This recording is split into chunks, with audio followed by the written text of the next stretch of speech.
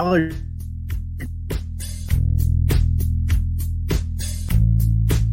In a world of EMS podcasters, EMS Office Hours is the only live podcast bringing you the latest topics and opinions in EMS. Turn down your scanner and turn up your speakers as we join Jim Hoffman and Josh Knapp on their latest EMS podcasting journey.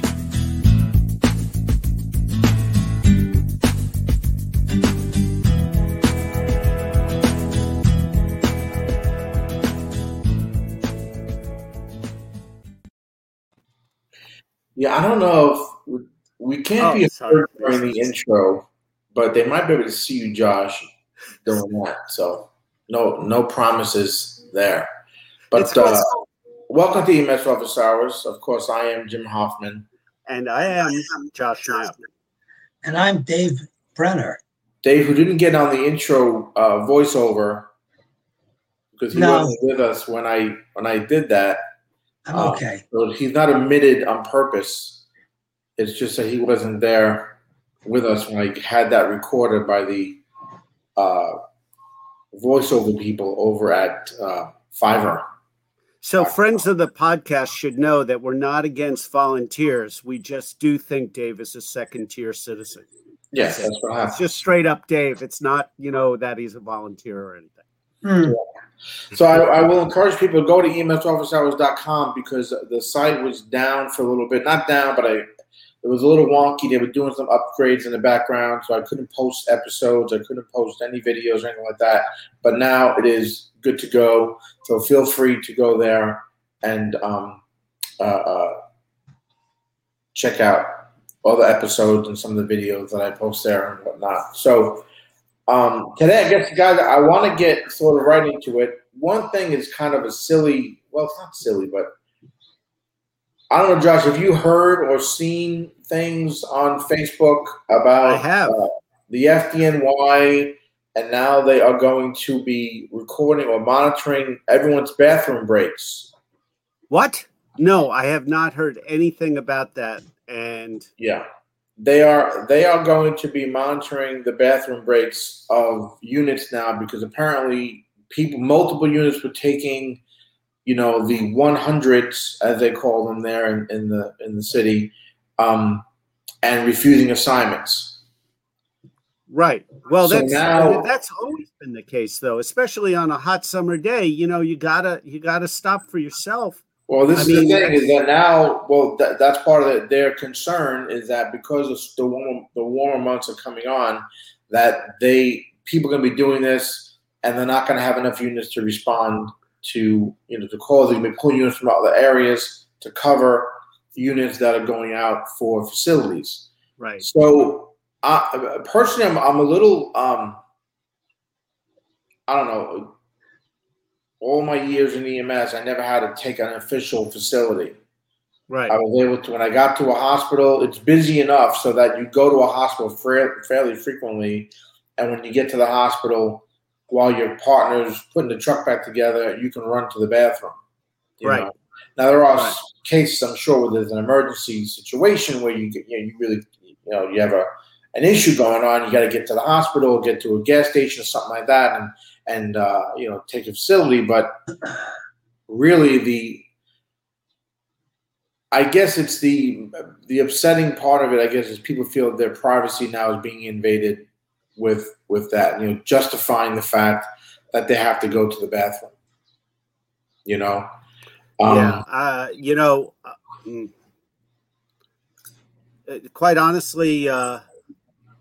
Quite honestly, Jim, I just thanks, Dave. I was just taking a look at that article in the Post.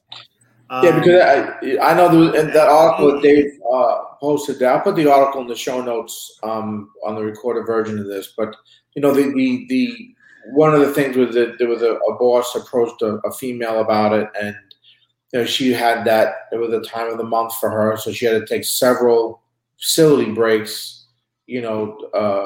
Personal facility breaks, and she felt very embarrassed that she had to explain this to her male supervisor. So there's that. I guess there's that level of discomfort that's going on for people, but that's sort of invasion of privacy happening there.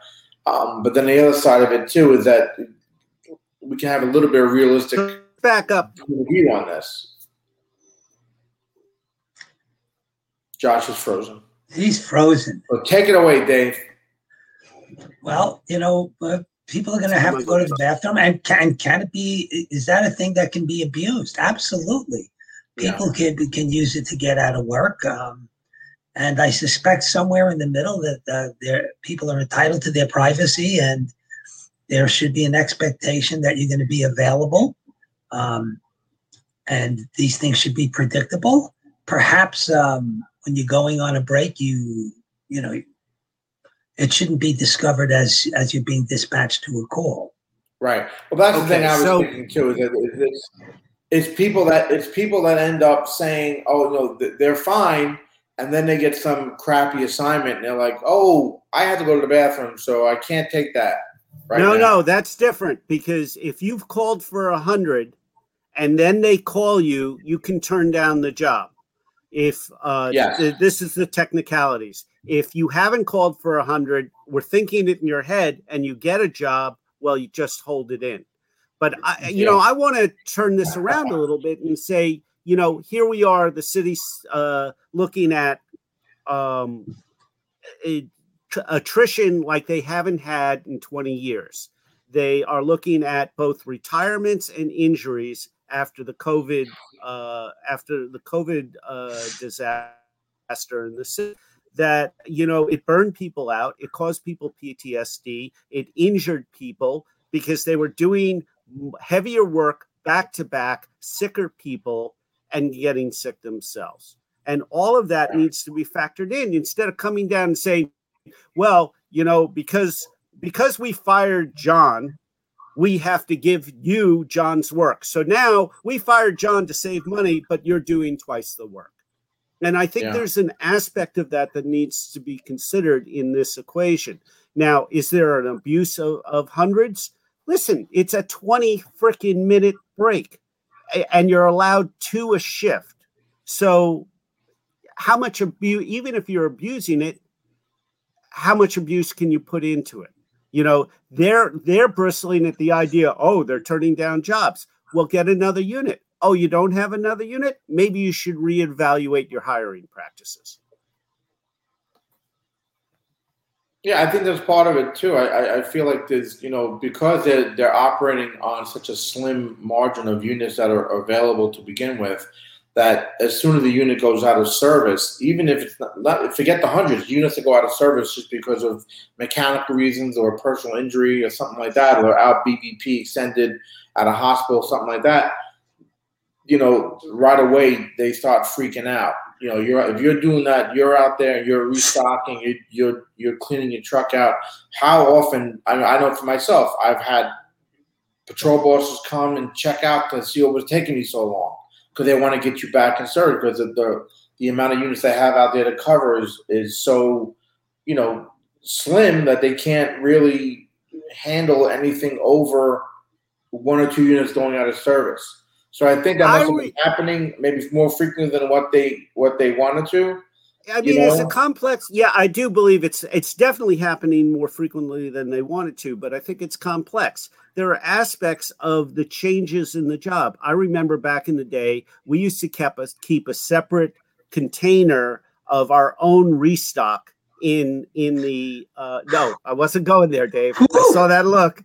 For our own restock. So you do an arrest, which takes a good involved arrest, takes a bit to restock. If you have the stuff in your cabinets, you can go into pretty much in service, grabbing the stuff as you need as you go. Sure. Now they have cracked down on that like you can't believe, because what were they finding? They were finding that box that we were using to sort of pull our drugs and equipment from restocking had been sort of cycled haphazardly in the bus, and there were expired meds. Expired meds are a big deal in the EMS system. So you get in trouble for that. The organization gets in trouble for that. So what did they do? They said, you can't do that. Right. There are fines, substantial fines. But what did they do? They said, well, you can't do that anymore. Okay, fine. When I go out, restock, then I have to be at base. I can't go to any base in the city. I have to go to my base. I have to pull from my drug locker, and I have to restock that way. There's I have to walk back and forth depending on how far I've walked from it could take 20 minutes. And in some cases, let's say, they ran out of something. It's been a busy day and they ran out of epinephrine or something, and they have to get it from the back room where it's in the refrigerator. Now you have to talk to a supervisor who has the keys. He has to find the keys. He has to go to the back room. He has to get the box. He has to chalk it off on the inventory, bring it out to you, and then you can take, your 5 tubes.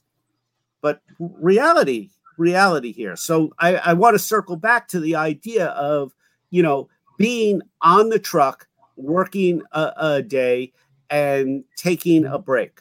And let me tell you something. There are studies, and Dave can talk to this, I'm sure, way better than me. There are multiple studies that say, hey, you know what? For your peak functioning, a break is a good thing. Sure. Oh, yeah. We talked about that on other shows in the past about that, about the idea of,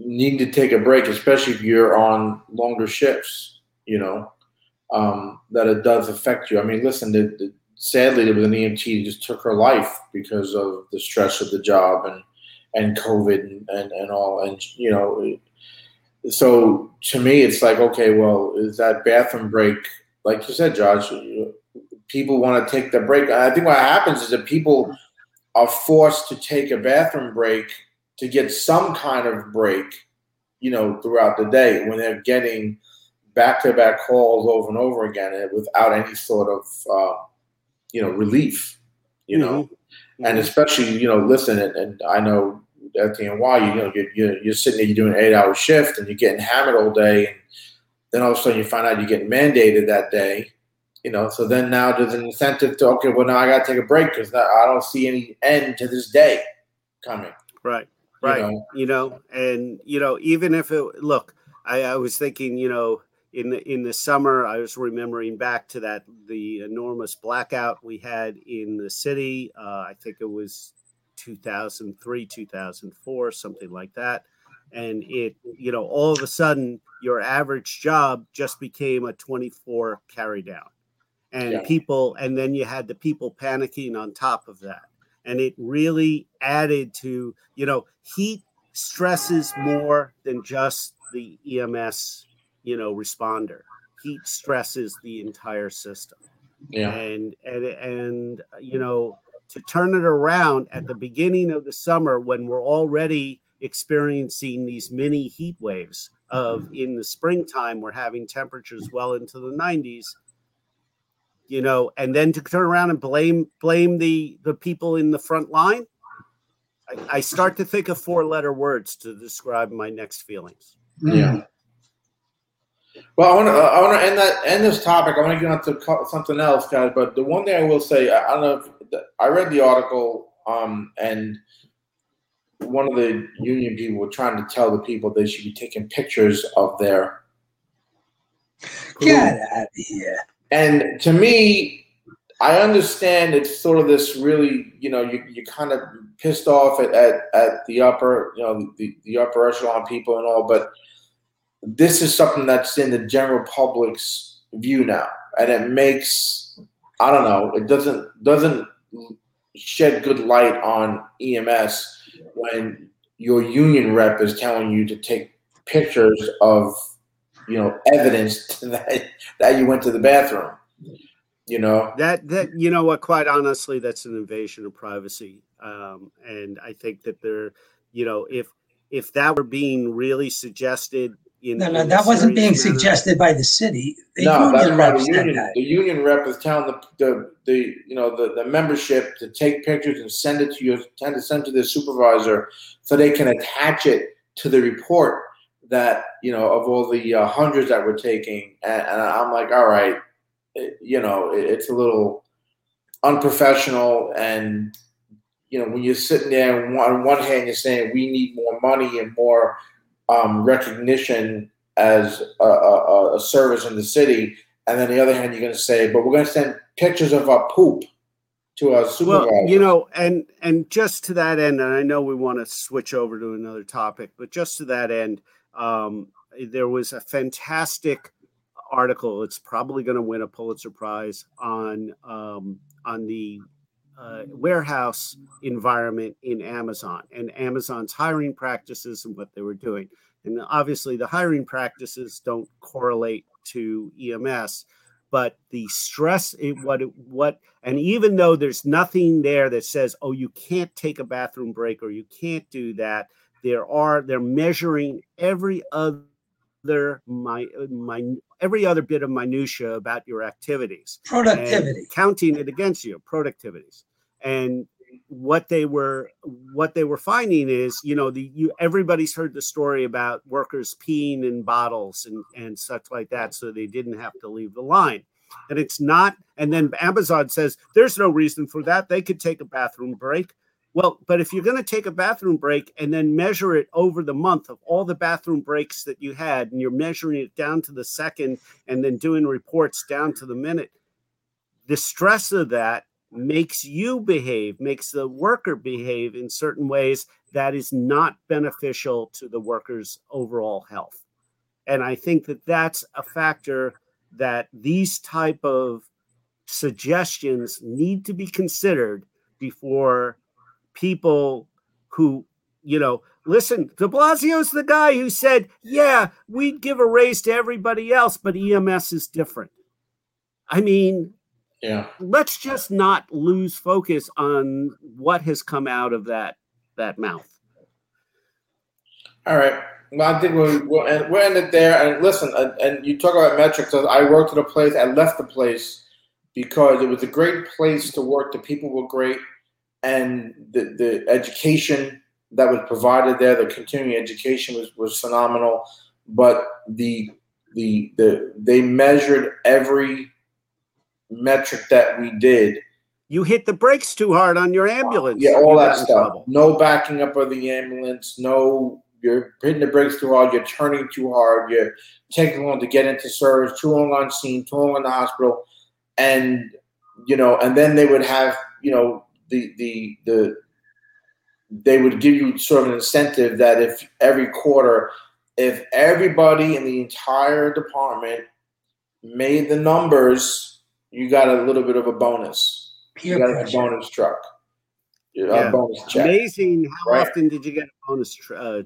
But the funny thing is that there were things that would be out of your control that you couldn't help. Like one of the metrics was if they were in the within the budget guideline for that quarter. So if they were under budget for that quarter, that was one of the metrics that would qualify, for it. So you're out there on the street hurrying along and trying to push through jobs and getting in service and all this stuff. But then the administration end of it, if they didn't hold up their end of the bargain and make sure they weren't spending too much, you didn't get a bonus, So it was almost. Well, and then they had to save it, right? They had to save it for the president. People want the bonus, right? People want the bonus. So then there's that peer pressure of everyone pressuring each other to get in service, and it's sort of like everyone's pushing each other. And then there's sometimes people get over the top, and there's a little bit of an animosity going on between other units and stuff that you're taking too long. I'm out of here fast, but you're taking too long. You're messing up the time. We're not going to get a bonus, and and it just. I didn't like it, and that was one of the reasons why I bailed on that place. Anyway, so one thing I want to talk about is, and I posted a meme and some pictures about this on Facebook, and I get a lot of feedback on it, is the calls that we get, and this ties into sort of another thing if we have time, but calls that you get where nothing is going right, where no matter what you do, what interventions you do, nothing you do is turn the patient around, and you're doing everything right. You're not doing anything wrong. You're not taking shortcuts. You're not missing IVs. You're not giving wrong medications or anything like that. Just to kind of argument's sake there, everything you're doing is right on point, but for whatever reason, the patient is not improving.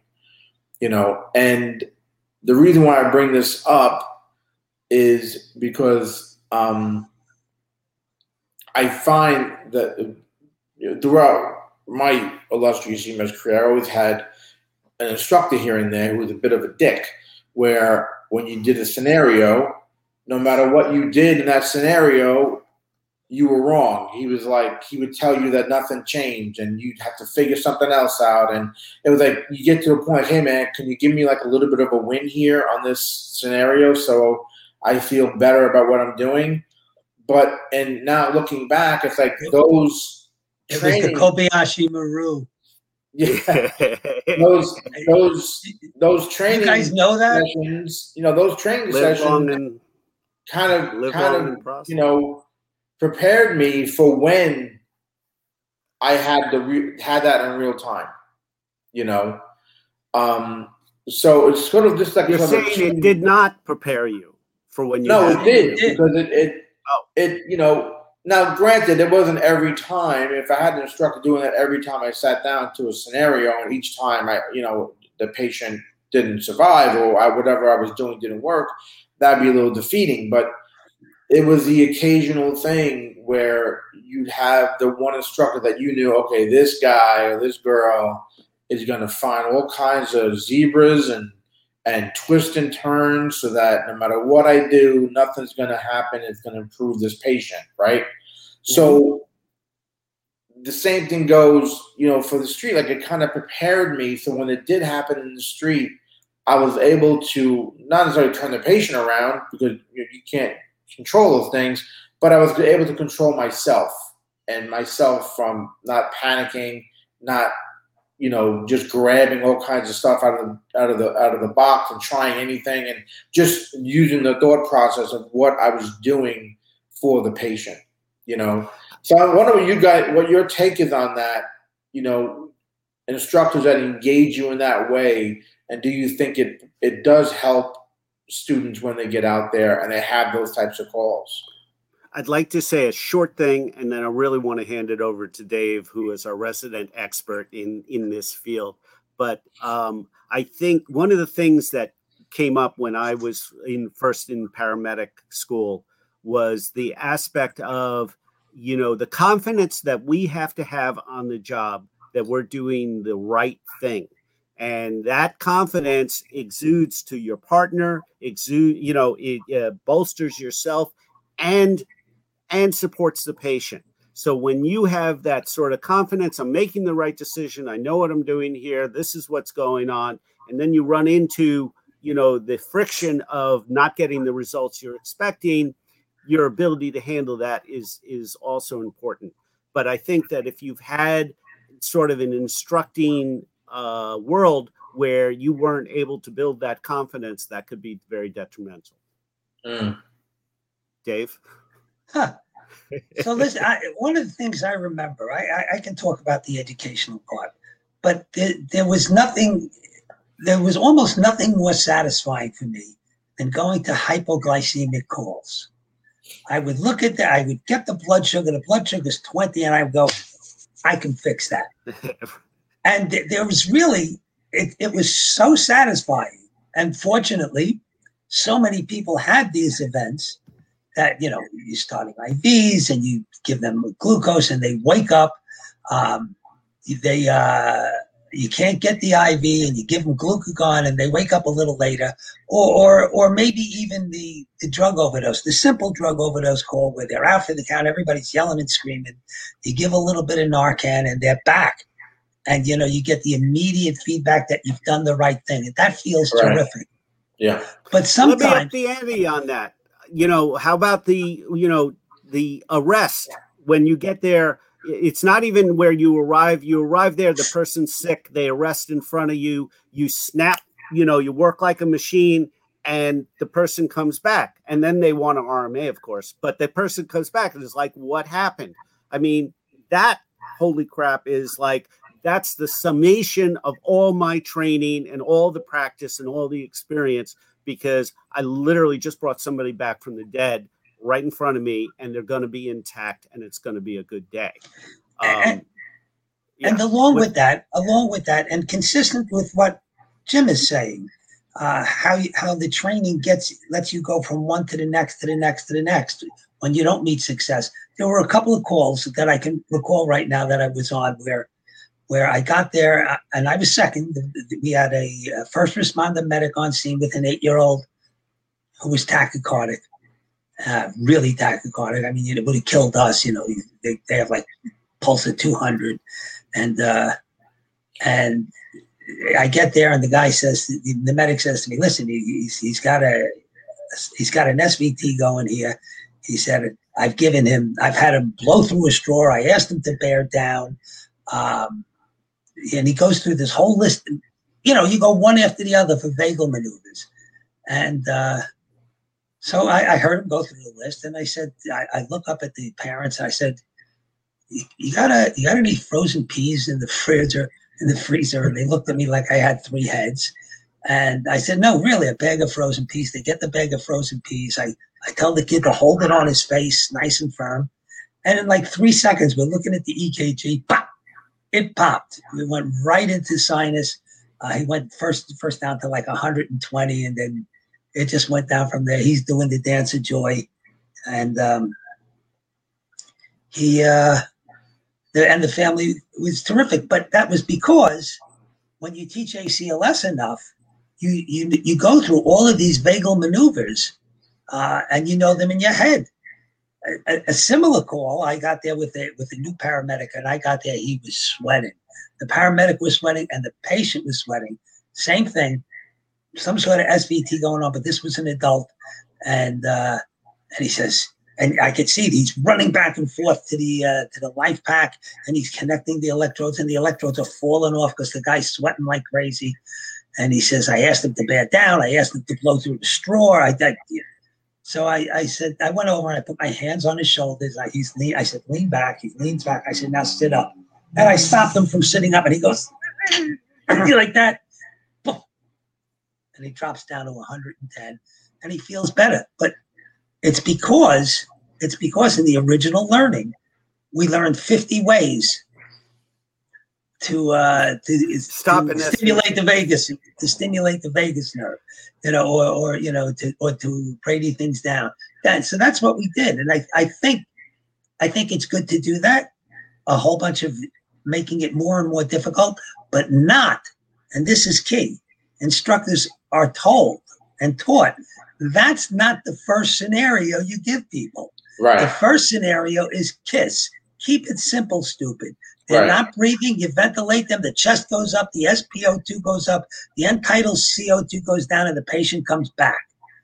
You know, you do that. You make it a little bit more complicated and a little bit more complicated than that. You know, maybe the next time you're retrieving a person from the water and you got to deal with the water. And then the next time, you know, it's a little bit more complicated than that. And sometimes there's nothing you can do. Listen, the truth is, even in the hospital, sometimes people die. You can do everything right and people are going to die, but you need to keep going through what the most likely thing is, what the next most likely thing is. Hey, listen, somebody passes out. First thing you do, you get there, they're back, they get a 12 lead. Why? Because if they're having a heart problem, we want to know now. Well, the 12 lead reveals nothing. Mm-hmm. You know, you check for a stroke. You go on to the next thing. You think about maybe pulmonary embolism. You think you just go through it and through it and through it. Right. You know, Dave, I have to say, you know, on the backside of that is, you know, the old adage. If you've watched Apollo 13, it's like work the problem, folks. Work the problem, and always have stuff. That's if you leave your EMS instruction. And you have that sensibility of, okay, I'm going to try. I mean, I can refer to the book, The Right Stuff. It was all about the fighter pilots before they entered the space program. And the great test pilots were known to try one thing. And then methodically, they're plummeting towards the ground at Mach 2. And they're trying one thing and they're going on to the next and trying the next thing. And really I want to bring this back to a question to you, Dave, based on your experience of, you know, umpteen years as a professor involved in EMS instruction and all of these factors around educating, the responders that go into the field. Is there an aspect of that in the instruction sphere, giving your students the taste of success, saying to them, "You've done it right," build on that, and they carry that forward and hopefully with them when they leave the program. Yeah, the benefits of that. Of course. They're supposed to get that and not only tell them that they did it right. And I just finished writing this. I have an instructor update coming this weekend. Not only saying, hey, as an example of, hey, you put that splint you put on, you did a good splint. You not only tell them they did a good splint, you tell them why it was a good splint.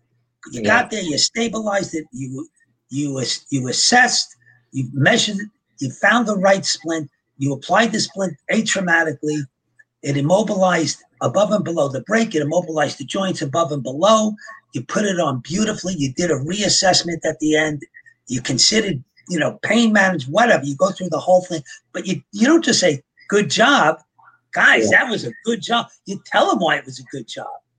I wonder if there's any correlation to that and, against negative feedback. The correlation in terms of between positive and negative feedback in instruction. I would think that if I put on a splint, or was doing it for the first time in a classroom setting, and my instructor went to me, "That's a good job." Yeah, that's great. I think, I did everything right. If he went through you check peripheral pulses, you stabilize the limb, you did this, you asked your partner to get something, you worked as a team, and I'm built on all of those things, I would remember that a hell of a lot more and walk away with that. Don't you wish I was your teacher? Yeah.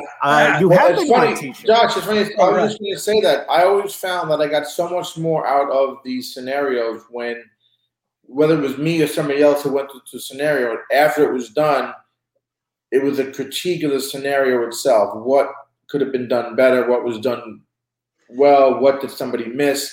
And I always kind of found, because as you're watching, if you're not doing the scenario, you're one of the spectators, you're supposed to be, you're not looking at your freaking phone. You're supposed to be saying to yourself, okay, I think he missed that part. And then after the fact, when you critique it, you can kind of bring that out and find out if it was detrimental, did it really matter, and things like that. I know, like I said, with scenarios, I would sit there, we'd be a big group, and then everyone would be going through the whole, like Dave said, nice and simple. Everyone sits. Then I get up there, and all of a sudden, everything I'm doing is wrong. I'm it's like, oh Jim's my God, turning the barrel. I'm really, doing the pooch here, and everybody else did a great job, and my patient is not going anywhere. And then after the fact, when we did the critique, I found out, okay, it wasn't that I was doing anything wrong. It's just that he wanted to demonstrate that everything you do doesn't always have that positive effect. And like you said, Dave, you have to keep thinking, what's the next thing? What else can I try? What else could be going on? Things like that. And it helps you be a better critical thinker with that. And if we have instructors that are watching this, I just want you to know there are repercussions to being that negative person. I still recall when I did my national registry paramedic, and I was doing it with my class, who we're all paramedics, we're all seasoned individuals, and we all started out as EMTs in the field, and every single one of us got failed on the longboard, and the longboard was being supervised by an EMT, and he was just like hypercritical. You know what happened? That EMT wasn't invited back for the retest. Sure. But I did want to address something, Josh, that you brought up. What if people are doing it wrong? What's the approach to that? As long as you mentioned the education, right. This is what I would do. Somebody puts on the splint, and I look at it and I say, that's not right. So what I don't want to do, I certainly don't want to humiliate anybody. I want to say to them, what are the principles of splinting? And do you think you did it?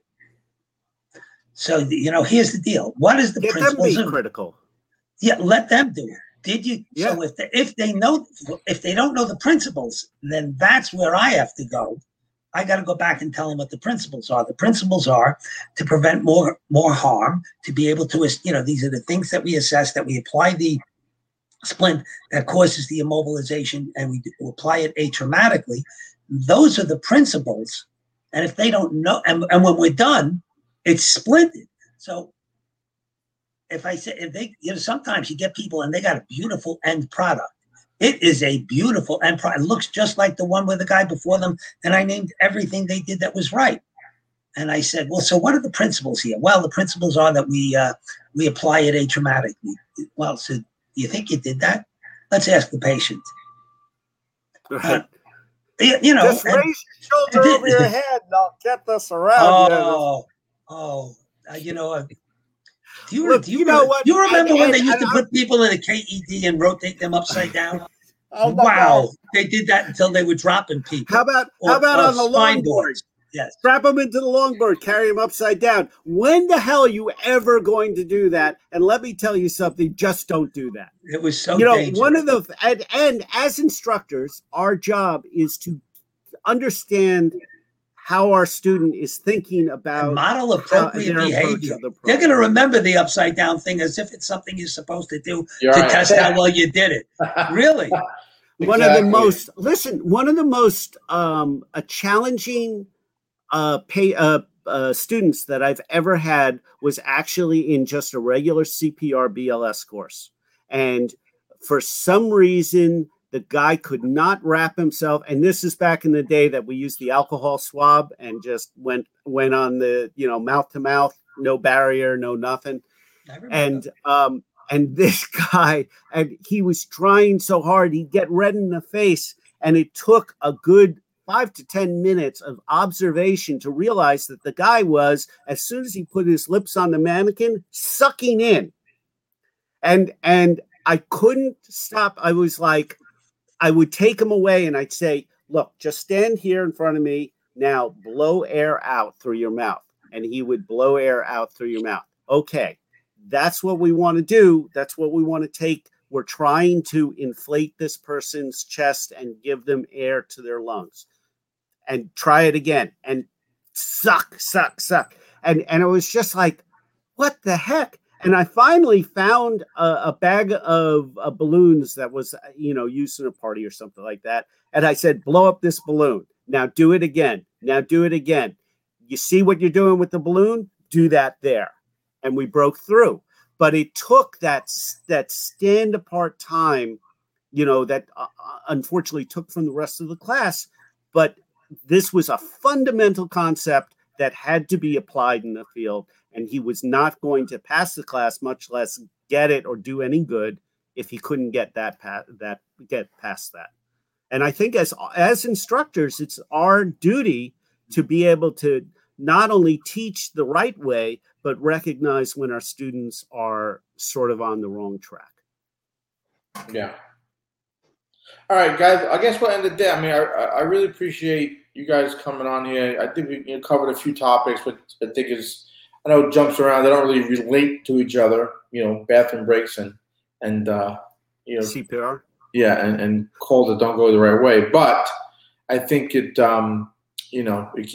keeps people a little bit engaged when they're watching. And I really appreciate everyone that showed up today to watch the show. Be sure to hit the like button below and let us know you're watching and you're engaged. And that's really about it. Josh, anything you want to mention before we head out? No, as I've said, I still make the best wrench available. And one of the things that I'm noticing, Jim, is that in other marketplaces where I just sell exclusively off my website, as you can see down here, o2wrench.com. But that you can buy a much cheaper made metal wrench on Amazon and pay almost the same amount that you're going to do as pay for mine. So I'd like to steer you away. If you're listening to this podcast, know that there's only one place to get the Want to New oxygen wrench, and that's on want to know. So it's o2wrench.com, oxygenwrench.com. Spell it wrong, I don't care. You'll get there. Right. Google it, find out. All right, Dave, anything you want to mention?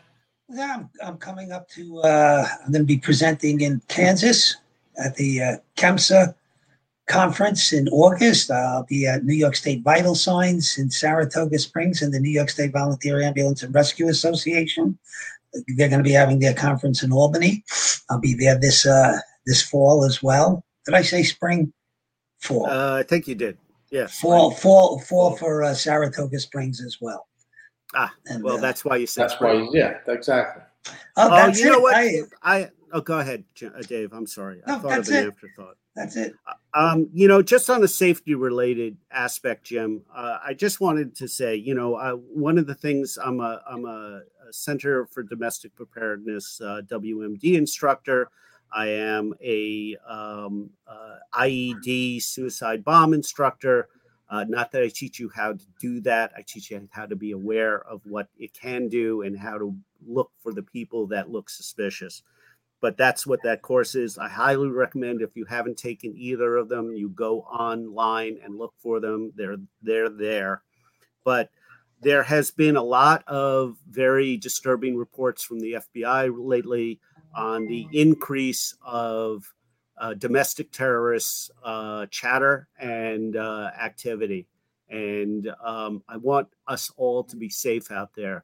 So, when you're getting up in the morning, if your bus isn't parked in a secure location, walk around your bus, look for things that aren't in place, be aware of your surroundings and that situational awareness. And remember, if you're unfortunate enough to actually be in a situation where has been a bombing or you're responding to something like that, remember secondary devices. Yeah. And I want you guys to stay safe out there.